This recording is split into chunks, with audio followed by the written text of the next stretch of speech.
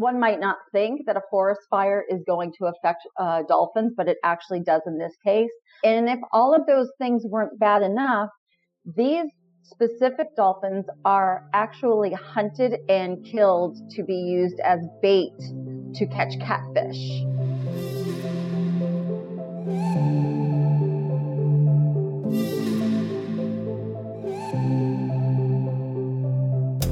Welcome to the Conservation Tribe. I'm your host, Blaine Edwards, aka Earth Offline. On this podcast, I talk with a range of conservationists every single week, from scientists, students, creatives, innovators, and everyone in between. I hope this can be a platform for conservationists to share their story, educate, collaborate, and ultimately inspire action. So if you want to join our Conservation Tribe, then make sure to hit subscribe and enjoy the podcast. Welcome back to the Conservation Tribe. Today we are joined by Suzanne Smith, founder and executive director of the Amazon River Dolphin Conservation Foundation, or ARDCF for short. Suzanne Smith, thank you for coming on the show. Thank you so much for having me, Blaine. I'm very excited to speak with you. I'm very excited too. This is going to be a fun one. I've always been fascinated with river dolphins in general. And I think from memory, the first river dolphin species that I discovered or learned about through a documentary, I think it would have been with David Attenborough, was the Amazon River dolphin. So yeah, I'm pretty keen to have a chat and learn a bit more about them. But before we do that, can you expand a little more on who you are and what you do? Sure. Like you said, my name is Suzanne Smith, and as we've been chatting, I am currently based out of New Orleans, Louisiana, in the United States. But basically, we focus everything in Brazil. But before I started going to Brazil, way back a long time ago, I got my start at the New England Aquarium, which is a world-renowned aquarium in Boston, Massachusetts, where I was born and raised.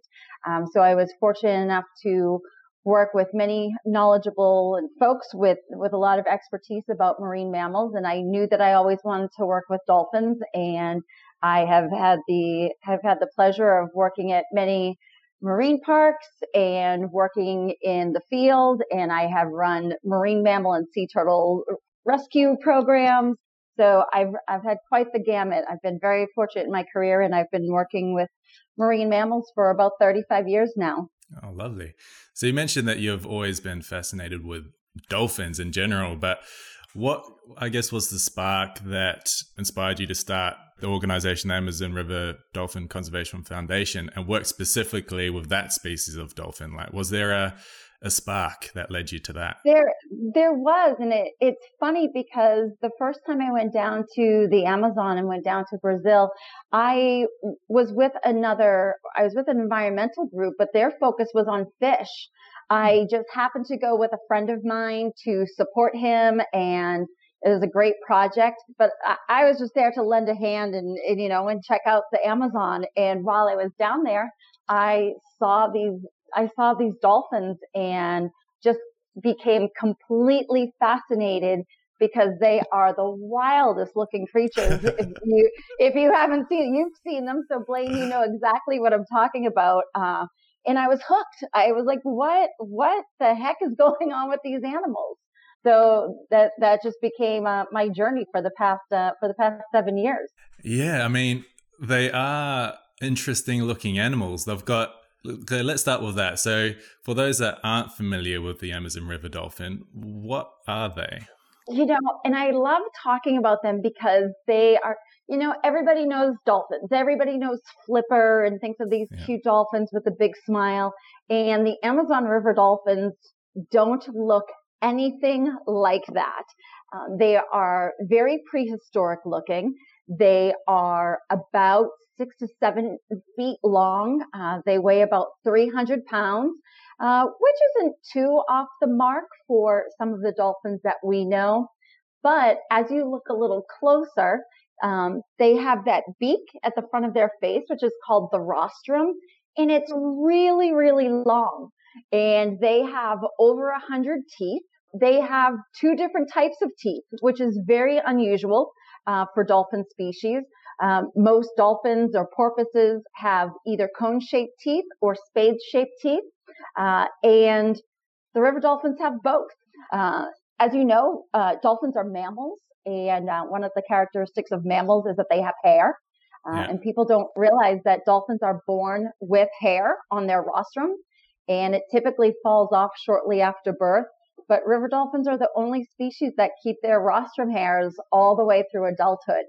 So they have a lot of really neat things going on. And of course, the last thing to mention, but certainly not the least, is when they are born, they are gray, but they are known as pink river dolphins because as they get older, they turn to pink. Yeah, so that is so they go by a couple of names, don't they? So you've got the Amazon River dolphin, pink dolphin, and then the Boto, I think. Is that how you pronounce it? That's correct. Yes, exactly. Yeah. So with the pink part, so they're born gray and then they turn pink, but where do they get that pink color from? So there are a few different reasons and there are a few different philosophies and theories.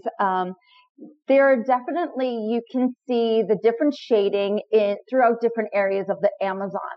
But the males tend to be more pink as they get older and come into maturity, and they are vying for either territory or females. They fight a lot. And as they fight, they can scar one another on their pretty sensitive skin. And so that's just scar tissue. And then, of course, as the rainforest floods and they're swimming against the trees and whatnot, they can get pretty scraped up that way too. And that scar tissue will then turn off pink. Interesting. And so with the river dolphins, there's a few different species, aren't there? And in South America alone, there are a number. How many different species? There are a few different species. And one was actually just discovered only a few years ago, further north from Brazil. So, it just kind of goes to prove, how much has just been uncharted and undiscovered on this great planet. So you got a couple of different species. Do their ranges kind of like overlap, or do they have their own kind of territories? They pretty much have their own range. So where we are based out of and where we do all of our research and whatnot, we only see one particular species of the Amazon river dolphin or the Boto. But there is another type of river dolphin, which is completely different, and that is sometimes called the Amazon gray dolphin, and it is also known as the tucuxi locally. So there's another type of dolphin down there as well. Yeah, but the Amazon river dolphin has the largest range out of all of them, don't they? And it's also the largest species of river dolphin, isn't it? Correct. That's absolutely correct. Yeah. Okay. And one interesting thing that I read was, so in spring or a certain time of the year when I guess there's more rainfall and the Amazon floods a bit, it kind of turns it, so they've got the river dolphin, but when it floods, does the Amazon kind of turn into like a jungle sea almost? Absolutely. It's really cool because people don't realize the Amazon River can rise and fall anywhere from 30 to 40 feet. So that's pretty drastic. And if you imagine, the banks of any river, now imagine that water level going up so drastically high. Where's it going to go? It goes into the forest. So that's why when you hear the flooded Amazon rainforest, that's what people are referring to. It's flooded because the water has risen. That's just that time of year. So it's pretty cool. You can be sitting in a canoe in the middle of a forest and all of a sudden a river dolphin will just swim right past you through the trees. That is so cool. So 30 to 40 feet the river can rise or fluctuate between that. Yes. That is just ridiculous. It is ridiculous. And it goes so fast. It's measurable by just your eye when you're just coming and going. Almost daily you can notice it. Wow. That would be pretty amazing to see a river dolphin in a sea in the jungle. It's wild. I had always heard about it and I had never seen it until a couple of years ago. And literally I was sitting in a canoe and this river dolphin just went swimming on by in the forest. Got a couple more questions about, I guess, the physical characteristics of the dolphin as well. They've got a kind of a bump on their head. Like They a do. quite So their prominent bump. melon, which is like their forehead, it's pretty bulbous. It's kind of like this big round bubble. It's certainly far more pronounced in the Amazon River dolphins than some of the other dolphin species. And what purpose does that serve? I'm not sure. I haven't read anything on that in particular. Yeah. But if I had to guess, it may very well be connected with their echolocation, because that's how they send out their sonar, and then they receive the sound back in their lower jaw. Since it is so difficult to see, depending on where these animals may be at any given time, or, if they're swimming in the jungle. But I haven't seen any papers on the melon study specifically. Okay. But I imagine their eyesight is probably not, they can actually see pretty well above and below the water. The Rio Negro where we go is pretty dark water, but it's clear. So, and again, just depending, it can be kind of silty at times too, depending on where we are at. So even still, they need to rely heavily on that echolocation so they can navigate around and find fish and get through the forest. Yeah, makes sense. And so how many of these animals are left in the wild at the moment? That is a great question. So they predict to be a couple of tens of thousands.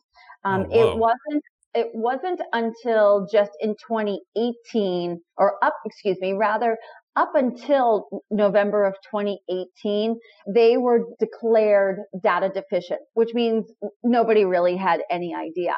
And then in November of 2018, they were finally officially declared as endangered. The Amazon River dolphin faces a lot of challenge, and there's some areas where they're being killed. A couple thousand of them are being killed annually, and we can talk more about why. But so it's very difficult to know what kind of numbers we have, but we know how much we're killing them. So we definitely need to heed that and do what we can to stop it. Yeah, so that endangered status was a fairly recent thing. It was, yes, only two years ago. And I guess that just goes to show the importance of, people studying these animals and getting that data, because an animal that currently is considered like data deficient, that could be critically endangered, and obviously we don't want that. Okay, so what are some of the... And it's hard for people to wrap their heads around, like if we use 20,000 as an arbitrary number, that doesn't sound too terrible. But if you take poaching, hunting, pollution, illegal mining, and the list goes on, that 20,000 can dwindle very quickly. Mm-hmm. Yeah, so you just touched on it there, but could you expand a little more on the threats to the Amazon River dolphin?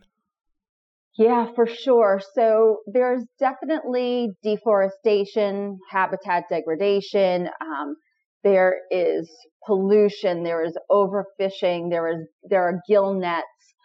There is so much boat traffic. There are the forest fires, which doesn't sound like it would affect the dolphins, except we've just now talked about dolphins living in the forest. So one might not think that a forest fire is going to affect dolphins, but it actually does in this case. And if all of those things weren't bad enough, these specific dolphins are actually hunted and killed to be used as bait to catch catfish. Okay, so there's this deliberate killing there. Yes. I've also read somewhere that they can often be seen as kind of competition to some fisheries. In some places, is that like isolated cases? That's isolated cases, and that's a completely separate issue. But they use these dolphins as bait. They go out and they use machetes and harpoons, and they kill these river dolphins, and they use them as bait to be put in a big wooden box, and that's how they catch the catfish. Mm-hmm. And then they clean the catfish, and the demand for the catfish is coming from neighboring countries. It's actually not from Brazil. Mm. So they will clean the fish and then they will export it to other neighboring countries. Mm. But there have been some studies, and they believe that there's close to 2,000 dolphins being killed in some small areas per year. And that's just the hunting. Okay, so that's 2,000 per year in just one location and from one Correct. thing. Ooh, that's a lot. That's a lot. And that's why it's so important to know what kind of numbers that we're dealing with. And part of the reason that we do population surveys, because the Amazon is so huge, right? It's thousands and thousands of miles long. So we have to kind of get a handle on what the numbers are and what we need to do to save them. There's kind of a lot of working parts to this whole project. So yeah, part of what we do, one of our many projects, is a population survey. Yeah. How does that work? How do you operate that survey? How do you get that data? What does that look like? It looks like myself and an assistant and whoever else we may have at the time sitting in a canoe in the very hot sun, counting dolphins. It's pretty much exactly how it sounds. There are methodologies that have been used for decades on how to conduct population surveys, and we follow a lot of that, a lot of those scientific methodologies right in the Amazon. And we cover an area of about 30 kilometers. Yeah. And of course, I work with many Brazilian residents, and I have an amazing crew, and they've grown up on the river, so they know a lot of these little intricate waterways and know where we can go to find even more dolphins. But considering how big the range is, when you're on the canoe counting these dolphins, is it like a matter of counting how many are in a particular area, and then you compare that to the total area of the range, and then this is kind of like a calculated guess from there? Is that how it works? Like, I just have no idea how it works. No, it's okay. No, that's a great question. So for this particular method, we are counting just in a particular area, and we don't use it against any other areas. Okay. There are some population studies going on in different areas, but the landscaping just changes so much. And even talking about the way that the water rises and falls, the water may be high at one end of the river and may be low at the other end, and then can shift. So the numbers might be a little bit different from one time to another. So for example, when we do ours, we generally do our population surveys June, July, and August. So it's a consistent water level. We know pretty much where the dolphins are going to be and where we can find them. And it's kind of like we follow almost like a grid pattern. So we don't duplicate where we are. We know our patterns. We know where we need to go, and we know the area that we're going to cover. Yeah. Okay. So in terms of trying to help this species, what's some of the work that you're doing at the Amazon River Dolphin Conservation Foundation to conserve and protect this animal and its habitat? Yeah, so definitely one of the big things that we work on is the population surveys, because we don't have an idea of how many are in this particular area. And that's, like I said, in conjunction with some other studies throughout the Amazon. We can all come together at the end and share and compare data, which is always important for scientists to work together. Because we need to keep an eye on the population status and really get an idea of what we are dealing with. In addition to that, what we actually started doing right away was a photo identification catalog. We have a lot of dolphins that are very well known in the area. So we have kind of this photo album, if you will, of particular individuals. And then that way, from having that, we get a lot of information from that too.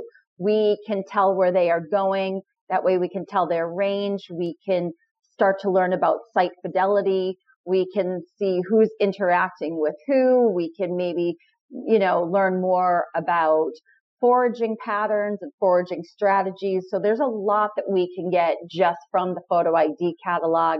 And then in addition to all of that, we work very closely with the Riverside communities, which is super important because they need to know why the river dolphins are so super cool and why they are so extremely important to the entire ecosystem. So we kind of have all of these things working together simultaneously. The folks are just as much of a part as everything else. And as everything has kind of developed and moved on, we are now also going into collecting drone footage because the river is so big.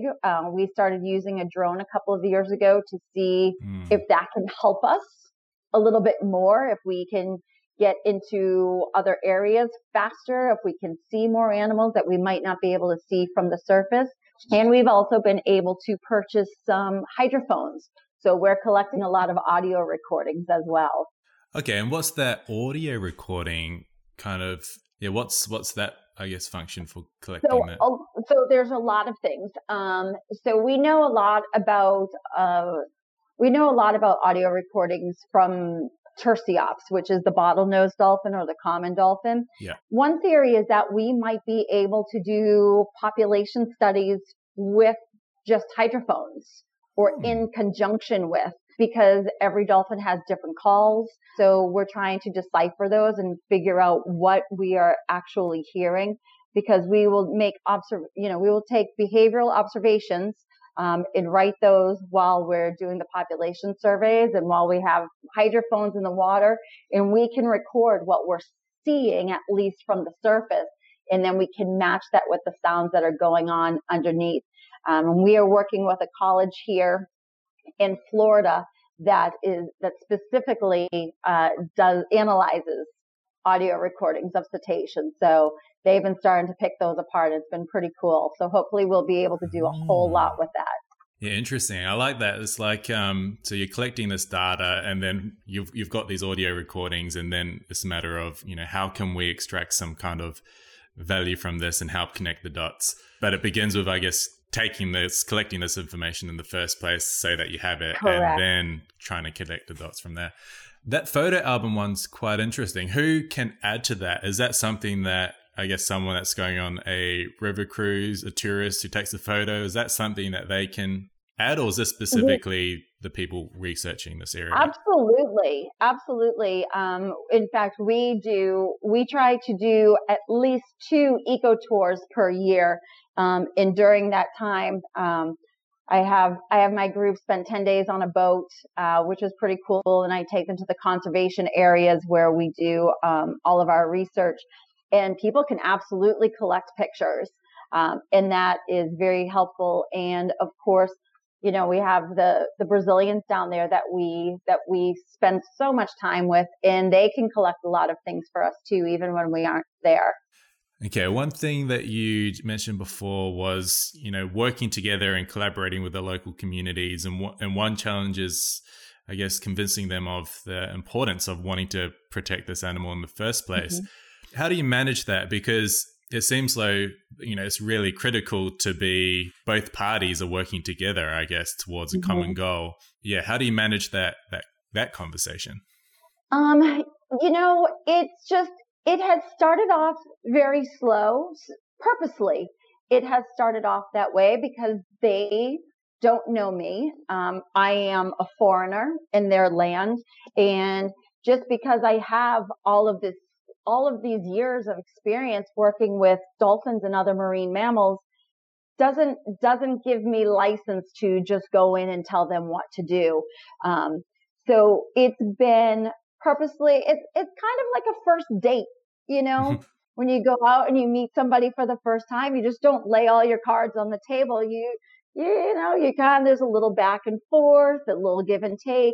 And that's what we have done down there. And the folks have done the same thing. And there has been a lot of trust, built up on both parts, and they've been amazing. They have absolutely welcomed me, with open arms. And they have welcomed me into their homes, and they share their lives with me, with their families. And it's been beautiful, because without that, then, we can't really move on with the project. We can, but I certainly wouldn't consider it a success. Mm-hmm. So it's just important to have them be a part of everything. And we all work in unison together. I think unification is really important. Like, even from a practical point of view, a strategy probably will only be sustainable if, everyone is on the same page and it wants that to happen in the first place.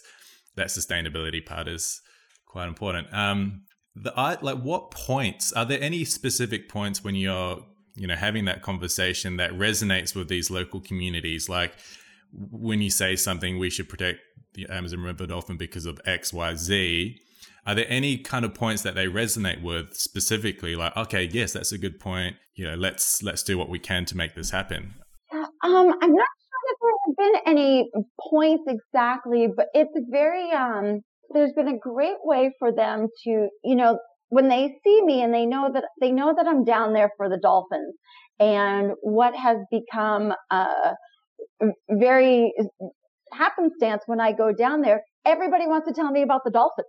They get really excited and they'll say, oh, we saw dolphins over here last week and we saw dolphins do this and we saw a baby over here with this dolphin that we didn't know before. And so I think they just get excited in sharing it.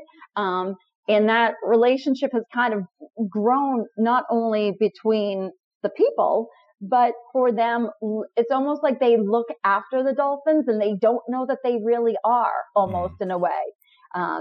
I started a couple of years ago. It's definitely a part of the project, but it's kind of my own little side project. I go and I record their stories. Oh, and that's cool. I say, just tell me about the dolphins. There's a really cool legend about the river dolphin. And they believe throughout the Amazon that the river dolphin is a shapeshifter. So they believe that the dolphins can change into a man and they come into a village at night and they are always wearing white and they always have a hat. They're always wearing a hat because it's the hat that covers the blowhole. And the river dolphin comes in, and this strange man, this handsome man, and he charms and seduces the women of the village, and they are seduced and lured into this underwater enchanted world. And the next morning they are gone. Isn't that just lovely? That is so cool. And so I've started to collect stories like that. And, it's interesting because there's, I've always kind of wondered where this myth and this legend has come from. And there have been some theories behind it. It could be as simple as someone drowned, or maybe they were pulled underwater by a caiman, or who knows what the case may be. But I've had women tell me stories about, about a child that they lost, and they think that it's because of the river dolphin. Or, okay. This girl disappeared and they think that she went into an enchanted world. So I record a lot of these stories, and it could be something like that. And that's usually from the older women, the elders in the village. But then the younger ones, like the new generation, they will just tell me these other stories. They know that I'm looking for dolphins. Sometimes I have kids jump in my canoe and want to take me and show me where they are. So there's a lot of really neat stuff going on. That's so interesting. I'd love to hear those stories, especially getting the diverse range of them as well. Yeah. Perhaps like bad and good associations with this animal. And then also comparing the older generation to the younger generation, and comparing the differences in the stories about the same animal.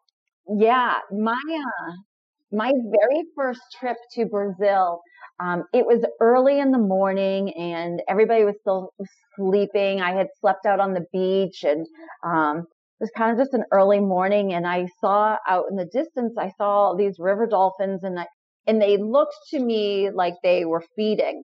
So I started to walk down to the river, and I kind of put my ear in the water so I could hear them. And I started to go out further and further because maybe I was getting lured. Who knows?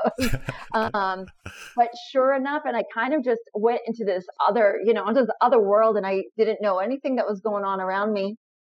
And this elder woman came running down the beach, screaming, her arms flailing in the air. And back then, my very first couple trips, I did not speak any Portuguese at all. Unfortunately, I was with a friend of mine, and and he woke up and everybody else started waking up. And I said, I don't know why she's screaming at me. I don't know why she's screaming at me. And when he stopped to listen to her, he kind of got this smile on his face, and he said, she's worried you're going to get taken away by the dolphins. She wants you to get out of the water. Wow. Yeah. And then there are little kids who like to go swim with them. So there's really quite a vast difference between the generations. But they are safe too. There's no harm, is there? No. I mean, they can get bitey, but their bite is not necessarily aggressive. They might just be testing you out. And think about that's what they do with one another. So it's not always aggressive. It certainly is a form of aggression, but I haven't seen any aggression with these guys.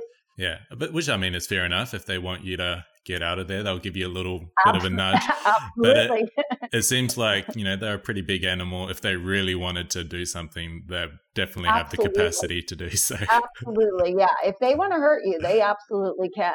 Yeah.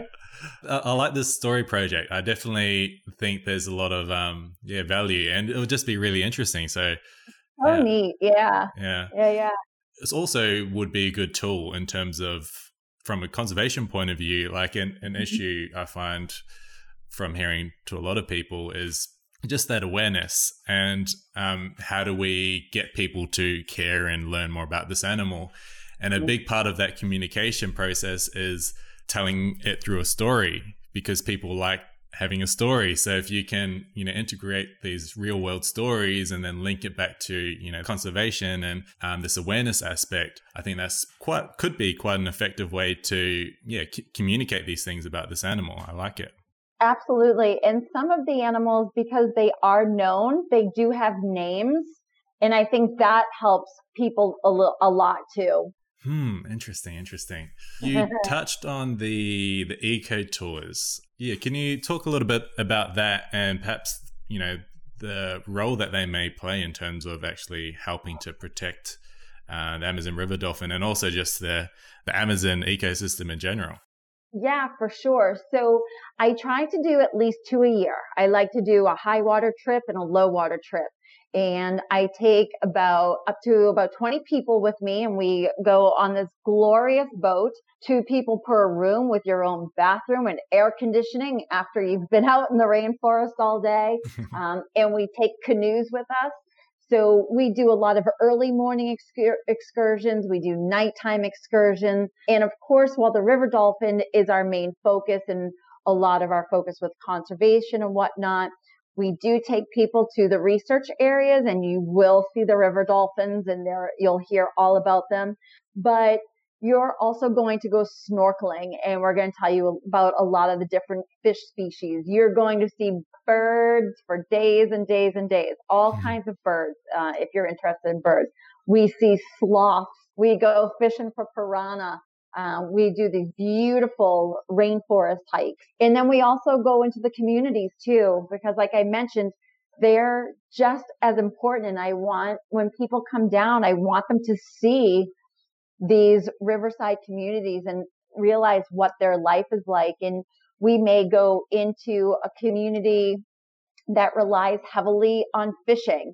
We may go into a village that relies heavily on arts and crafts. So this also plays a big part into the eco tour, because of course, once you have hands-on and you see it, it becomes more tangible, right? And you can see exactly what it's all about. And it's really difficult. I would challenge anybody to come down to Brazil into the rainforest and not fall in love with it. And there's something for everybody. So whether it's coming to learn about the river dolphins and being able to help out with the purchase of, some of the equipment that's really expensive. It could be just you buy some really cool arts and crafts. You buy some wood carvings that help out these folks. I make it a point for myself and the groups, we never just bring in cash. We just don't ever bring money, and they don't want that down there either. They take such great pride in the forest and in their environment, but also the work that they do, whether it is these really cool wood carvings, or maybe they take acai from the trees, and they can sell you a bag of acai, which is so delicious.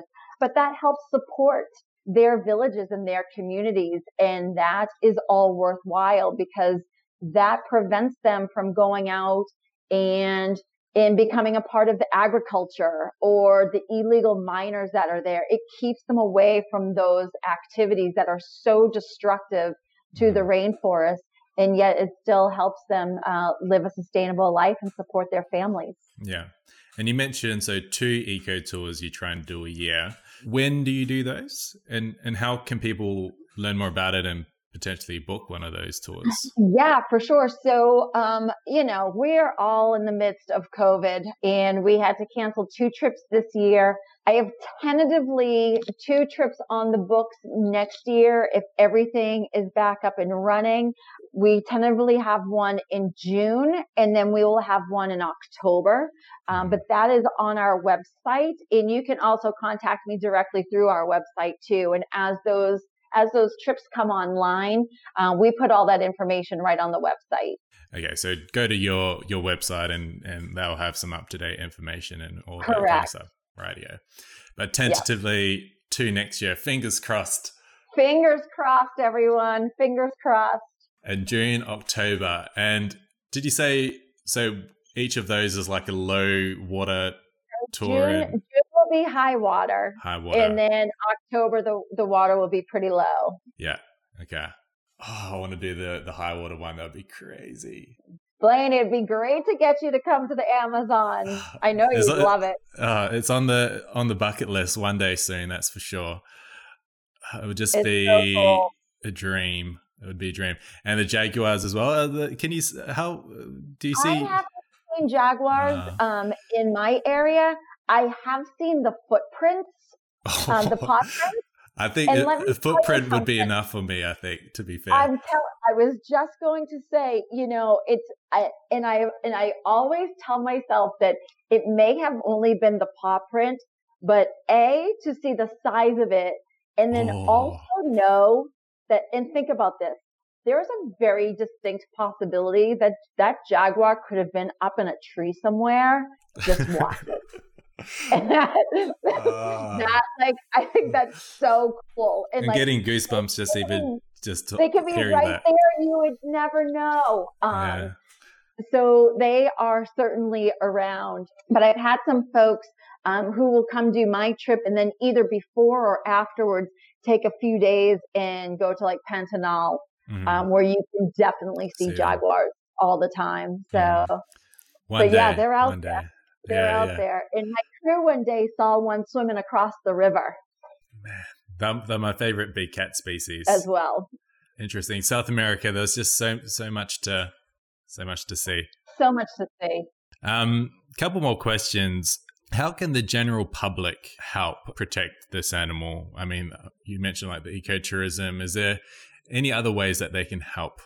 Definitely the eco tours can help a little bit. And then also, they can donate right through our website, right through the page, because sometimes our needs are ever changing, right? Sometimes our camera equipment might be fine, but we need to exchange out a hydrophone, or like I said, those field cameras we use a lot, and we need the zoom lenses, and they just take a beating. You know what it's like being out in the field, and they take a beating, and all of that stuff is very, very important. It also can go to employing our Brazilian assistants and, renting canoes and things of that nature. And like I said, keeping them employed also helps, because if they're not making money also, and they might be from Manaus, they might not even be right from these riverside communities. But if they're not making a good living, an honest living, then they may have to turn to something else that is very detrimental to the forest. So we like to support them as much as we possibly can. So that's why the donations are so important. It can go to a myriad of things. And then, of course, there's just the everyday stuff, your reduce, reuse, recycle, all of those good things. So yeah, there's definitely ways that people can help, but those are the 2 biggest for us, for the river dolphins. Okay, and for those that want to learn more about the work that you do and help out and anything like that, where can they find you? So the easiest is our website, which is ARDCF. So Amazon River Dolphin Conservation Foundation.org. And you can also find us right on Facebook as well. We have an Instagram as well, but the website certainly has the bulk of the information, but we're pretty active on our Facebook page too. Okay. Your Facebook page is your main social channel. Mm-hmm. Okay. Cool. I'll add all those links in the show notes and when I promote it on social media. Before I ask the final question, is there anything you wanted to touch on that we haven't yet talked about that you think the listeners might find some value in? No, I think we've hit all the big spots, and I think even though everyone knows the Amazon, I think it somehow gets overlooked, and there's all these kind of like weird and mysterious stories. So people tend to think of it in awe, but kind of shy away from it. And I would encourage people to go and visit. It's a beautiful country with beautiful people. And there's so much. The flora and fauna there is just absolutely outstanding. And, if river dolphins are not your thing, that's okay. Come on down because there are monkeys everywhere. Who doesn't want plenty to see of things to see? Plenty of things to see. Yeah. So I would just encourage everybody to make it on down there. Yeah. That's an interesting point that you just mentioned. Like most people know the Amazon rainforest, but it's such a big thing. And even though heaps of people know about it, they may not necessarily, I don't know, think that it's a realistic thing to see in the real world for whatever reason. But yeah, it doesn't seem attainable to a lot of people. Yeah, but everyone knows about it. We have a YouTube channel that has a lot of testimonials from people who have been, which I think is really helpful. Because I think another, something that works against the Amazon are some of these crazy movies, right? They kind of, true. I don't even think we need to mention any, but there are sometimes with people, you just say the word Amazon and it conjures up a lot of fears and, oh, I don't want to see this and, oh, I can't do that. It's easy. Yeah. Come on down. That's a really real problem there. I just did a podcast not too long ago with Andy Cornish, who deals with sharks. And we had a similar conversation. The perception that people have of sharks, which is often informed by these movies and these TV shows, and which isn't actually the reality, and that's actually that perception. Daily news. Yeah, that perception is harmful to that animal. Like it doesn't want people to want to protect it. If they feel afraid of either this animal or this thing. You know what I mean? So as content creators, because I'm obviously in that space of content creation, just having this awareness around what you're putting out there and how that perception, if you're in the conservation space, how that perception could either be a good thing or a bad thing for conservation. Okay. Absolutely. Final question. What message do you want to leave the listeners of the Conservation Tribe? I think, oh goodness. I always get caught going back to the Amazon river dolphins, but I have to. They're such a neat species and they are so unique. They play such an important role in the Amazon rainforest, and yet there's still so much that's unknown about them. So I would love for everybody to just go and learn more about the Amazon river dolphin, because the more you know, the more you become vested in that and the more you want to do to help and save and conserve. So I hope everyone goes and checks them out.